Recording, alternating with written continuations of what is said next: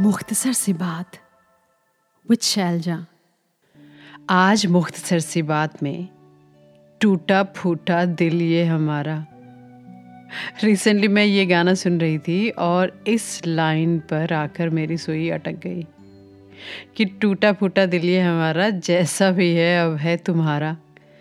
So nonchalantly he says it. Something most of us struggle to even accept, let alone admit it publicly. The heart of the human condition slipped with such ease in this very chulbula romantic number that we are all broken in some way. I'm not talking about broken heart, although that is a part of it. But I'm talking about the human condition of being broken. Our inherent quality of being flawed, vulnerable, imperfect, insignificant, and insane in so many ways. But we spend most of our wakeful hours hiding our brokenness. Be it our professional or social interactions, हमारी कोशिश यही रहती है कि हम competent, perfect, समझदार दिखें। हमारा जो obsession है ना, productivity, perfection, power, prestige, पैसे, permanence के लिए, उस दौड़ में brokenness के लिए कोई जगह रह ही नहीं जाती है। Yet it is there. In all its glory, our brokenness. टूटा फूटा दिल ये हमारा, जैसा भी है अब है तुम्हारा। टूटा फूटा दिल ये हमारा, जैसा भी है अब है तुम्हारा। इधर देखिए, नजर फेंकिए, दिल लगी न कीजिए साहब। माना जनाब ने पुकारा नहीं, क्या मेरा साथ भी गवारा नहीं। मुफ्त में बन के चल दिए तन के, वल्ला जवाब तुम्हारा नहीं। माना जनाब ने पुकारा नहीं।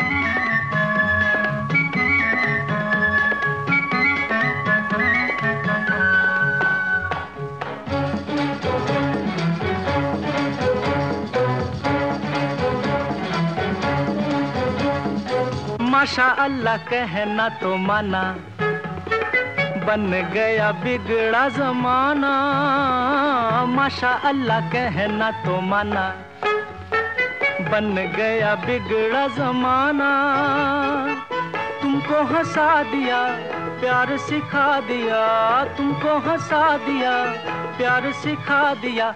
शुक्रिया तो कीजिए साहब।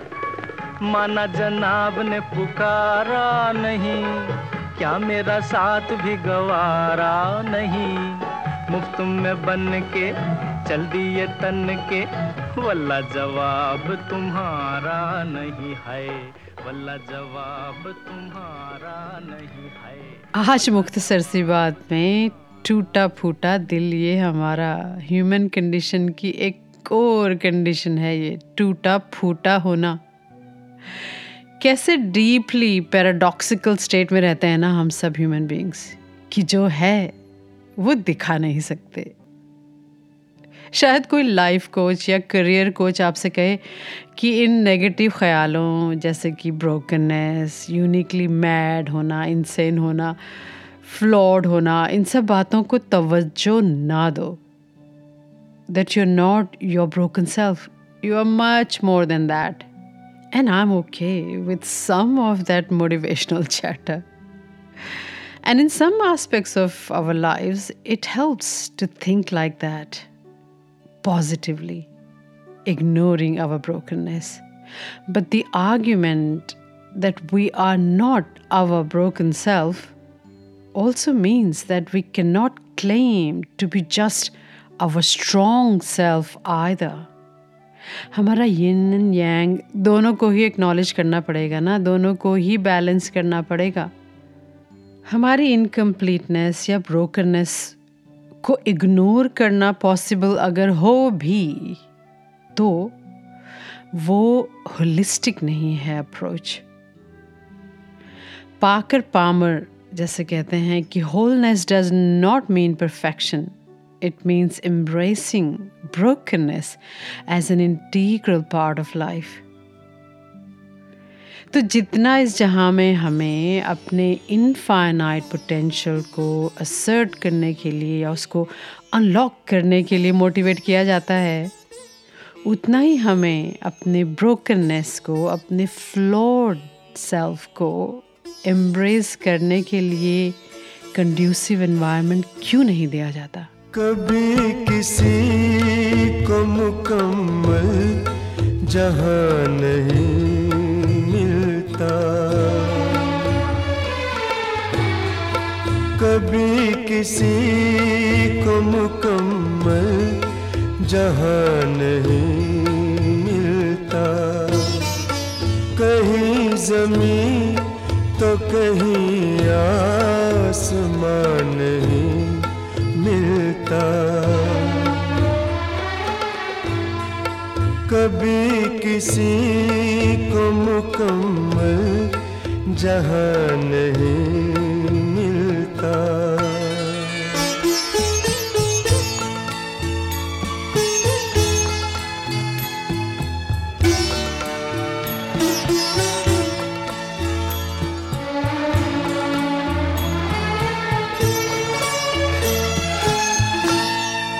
जिसे भी देखिए वो अपने आप में गुम है, जिसे भी देखिए वो अपने आप में गुम है। जुबान मिली है मगर हम जुबान नहीं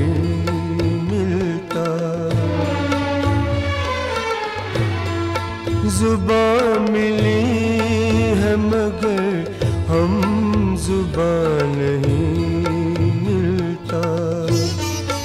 कभी किसी को मुकम्मल जहां नहीं मिलता।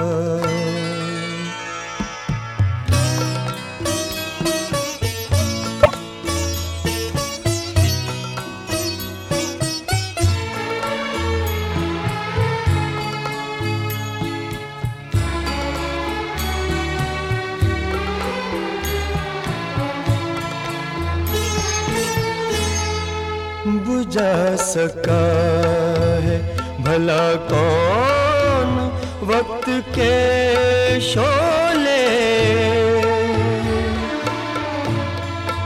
बुझा सका है भला कौन वक्त के शोले। ये ऐसी आग है जिसमें धुआं नहीं मिलता। ये ऐसी आग है जिसमें धुआं नहीं मिलता। कभी किसी को मुकम्मल जहां नहीं मिलता।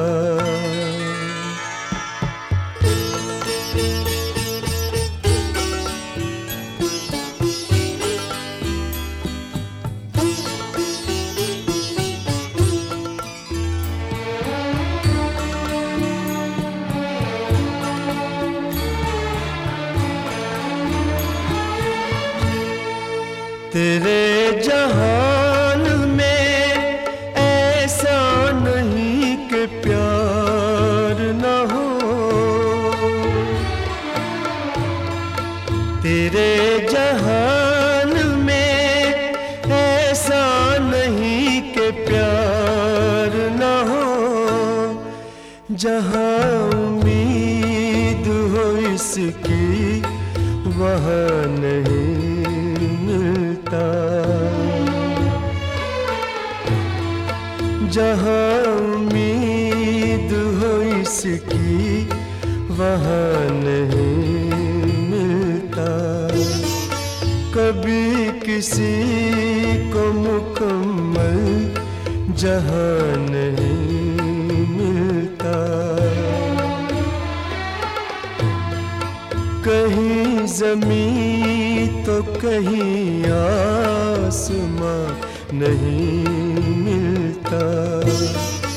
कभी किसी को मुकम्मल जहां नहीं मिलता। The ancient Japanese concept of wabi-sabi is quite relevant, I thought, to mention here. In a way, that concept offers an escape from the maladies of the modern times. You know, our obsession with perfection and permanence. Wabi-sabi is about accepting imperfections, incompleteness, and non-permanence. It's all about showcasing and praising the beauty in our broken, aged, damaged selves rather than hiding it. Sounds so brilliant, and it should be easy to do so, but it is not. In fact, it's very hard to do. मैं ये नहीं कह रही कि आप हमेशा गमगीन sombre mood में बैठे रहें, आंसुओं से सबको ग्रीट करें, अपने इम्परफेक्शंस एंड इनकम्प्लीटनेस और नॉन परमानेंस की ही बातें करते रहें। मैं ऐसा बिल्कुल नहीं कह रही। मैं बात कर रही हूँ कि कब मिलेगा हमें वो कंड्यूसिव एनवायरनमेंट इस ही रियल वर्ल्ड में, ग्रोन अप्स की दुनिया में, जहाँ हमारे ब्रोकन बिट्स को भी उसकी राइटफुल जगह मिलेगी, right next to our obsession with completeness and perfection.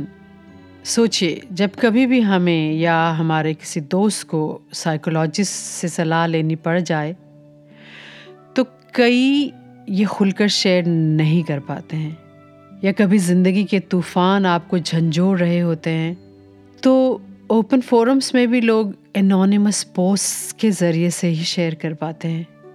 Why? मुझे लगता है कि जब दीपिका पादुकोणे ने अपनी मेंटल हेल्थ के बारे में खुलकर बात करी थी, करोड़ों लोगों का पर्सपेक्टिव बदला, तो उनकी खूबसूरती में वो वाबी-साबी का फैक्टर ऐड हो गया था। What do you think? तो मैं बात कर रही हूँ ऐसे एक जहाँ की, ऐसे कंड्यूसिव एनवायरनमेंट की जहाँ पर ब्रोकन होने को, यूनिकली इंसेन होने को आसानी से हम शामिल कर पाएँ अपने वर्क, सोशल कल्चर में, जहाँ हम बिना डरे अपने वर्क कलीग से अपनी एग्जिस्टेंशियल एंग्स्ट शेयर कर पाएँ without the fear of being judged और रिडिक्यूल्ड, जहाँ हम अपनी वल्नरेबिलिटीज़ के ज़रिए से मीनिंगफुल कनेक्शंस बना पाएँ, बस बाहरी हंसी ठहाके वाली दोस्तियाँ नहीं, जहाँ पर हम एक दूसरे से अनरियलिस्टिक एक्सपेक्टेशंस ना रखें, because we know the truth about our unique madness and their madness and our broken bits and theirs. तो ऐसा जहाँ कितना अलग जहाँ होगा, जहाँ सब एक्सेप्ट कर पाएँ ओपनली कि हम ब्रोकन हैं, यूनिकली मैड हैं। कच्ची मिट्टी है दिल भी, इंसान भी, देखने ही में सख्त लगता है। आंसू पोंछें तो आंसुओं के निशान, खुश्क होने में वक्त लगता है। न हंसना मेरे गम पे, इंसाफ करना, जो मैं रो पड़ूं तो मुझे माफ करना।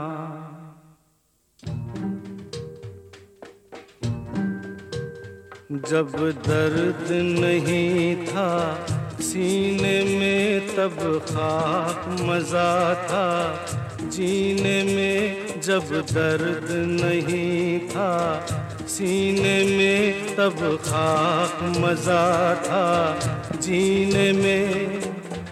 अब के शायद हम भी रोए सावन के महीने में, जब दर्द नहीं था सीने में तब खाक मज़ा था जीने में। अब के शायद हम भी रोए सावन के महीने में, जब दर्द नहीं था सीने में, तब खाक मजा था जीने में।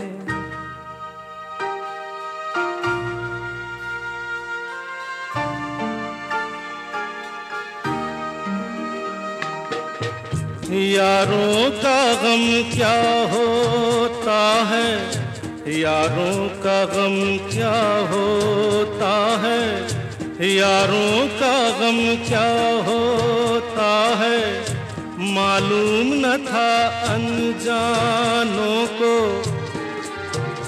साहिल पे खड़े होकर हमने देखा अक्सर तूफानों को, अब के शायद हम भी डूबे मौजों के सफीने में, जब दर्द नहीं था सीने में, तब खाक मजा था जीने में।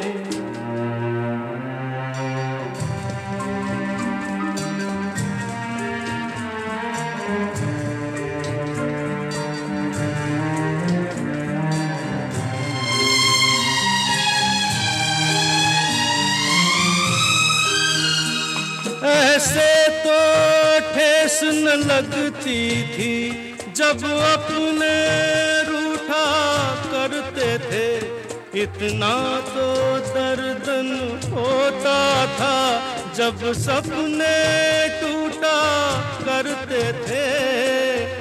अब के शायद दिल भी टूटे, अब के शायद हम भी रोए सावन के महीने में, जब दर्द नहीं। इतनी बड़ी बड़ी बातें कर रही हूँ आज इस एपिसोड में, लेकिन मैं बहुत स्ट्रगल करती हूँ खुद। I still forget these simple things. I still want to present myself as a sane and not uniquely mad person, a very, very perfect person, not imperfect person, a person who is composed, not broken. But each and every reminder helps, and this episode, consider it a reminder. Alain de Botton, the very popular philosopher and writer, says, treat everybody you meet as though they were laboring under some really big problem. That's the starting point of any encounter. Rather than how great are they, it's more like, okay, where's the broken bits of them? That's a much kinder and more interesting way of getting to know someone. He says that these reminders of brokenness should be returned to in moments of trials and crisis. He didn't say that we should return to motivational speeches of hope and our infinite potential in moments of trials and crisis. No, he says that we should return to the reminders of us being broken in moments of trials and crisis. Acha, as I end this episode, I'm reading the 8 great reminders from a manifesto given by Alain de Botton. Reminder 1, I am imperfect. Some part of me will remain forever flawed and broken. My life will be filled with errors, regrets, and unmet desires. I will never be free from stupidity and pain. Perfection is beyond me, as it is beyond all of us. Reminder 2, I'm not quite sane. Something in my childhood and background has uniquely unbalanced me. Though I may never fully recover, I have a duty to understand my insanity and take steps to contain my follies. Reminder 3, I am good enough. I accept that alternative to perfection is in failure. and that adequacy is an achievement to be celebrated. I'm content with being ordinary, recognizing that it contains the best of life. Reminder 4. I am melancholy. I resist the overwhelming pressure to smile. I accept that every life is filled with disappointment and suffering, but also pleasure and meaning. Therefore, I despair, not with rage or bitterness, but cheerfully. Reminder 5. I'm vulnerable. Like everyone else, I'm weak, mad, and mistaken. It is this brokenness that gives me compassion and that connects me to every other living being. I know that sharing my vulnerability is the key to true friendship. Reminder 6. I'm an idiot. I regularly say and do incredibly imbecile things. Embracing my idiocy gives me self-confidence, resilience, and compassion for my fellow fools. There is no alternative for a human being to be. Reminder 7. I am unromantic. I believe that no one is ever wholly right for me, nor ever wholly wrong. In relationships, I aim to compromise, seeing this not the enemy of love, but rather its supreme achievement. Reminder 8. I am insignificant. I'm a bundle of atoms on a tiny corner of a cold and boundless universe.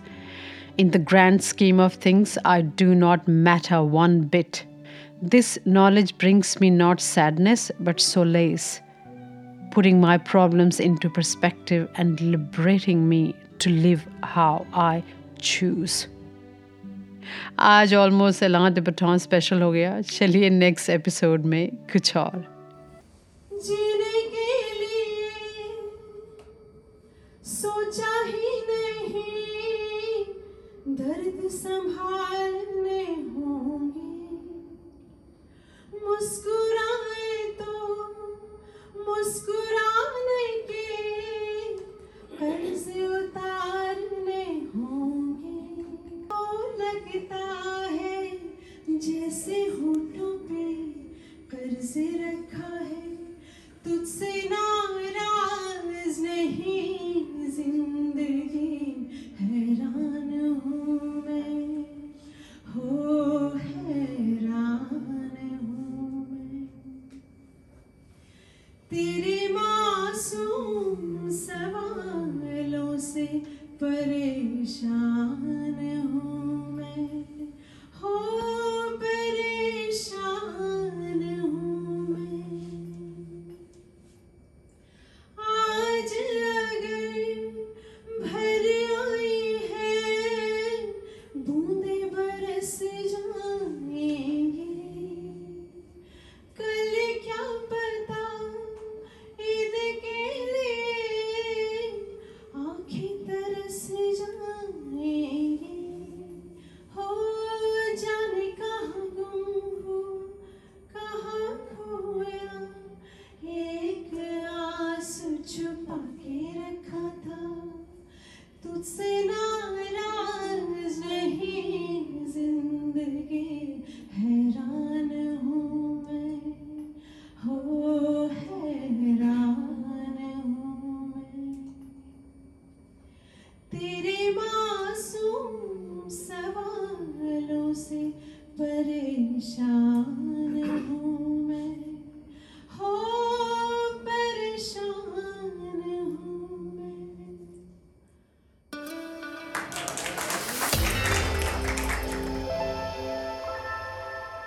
मुख्तसर सी बात with Selja.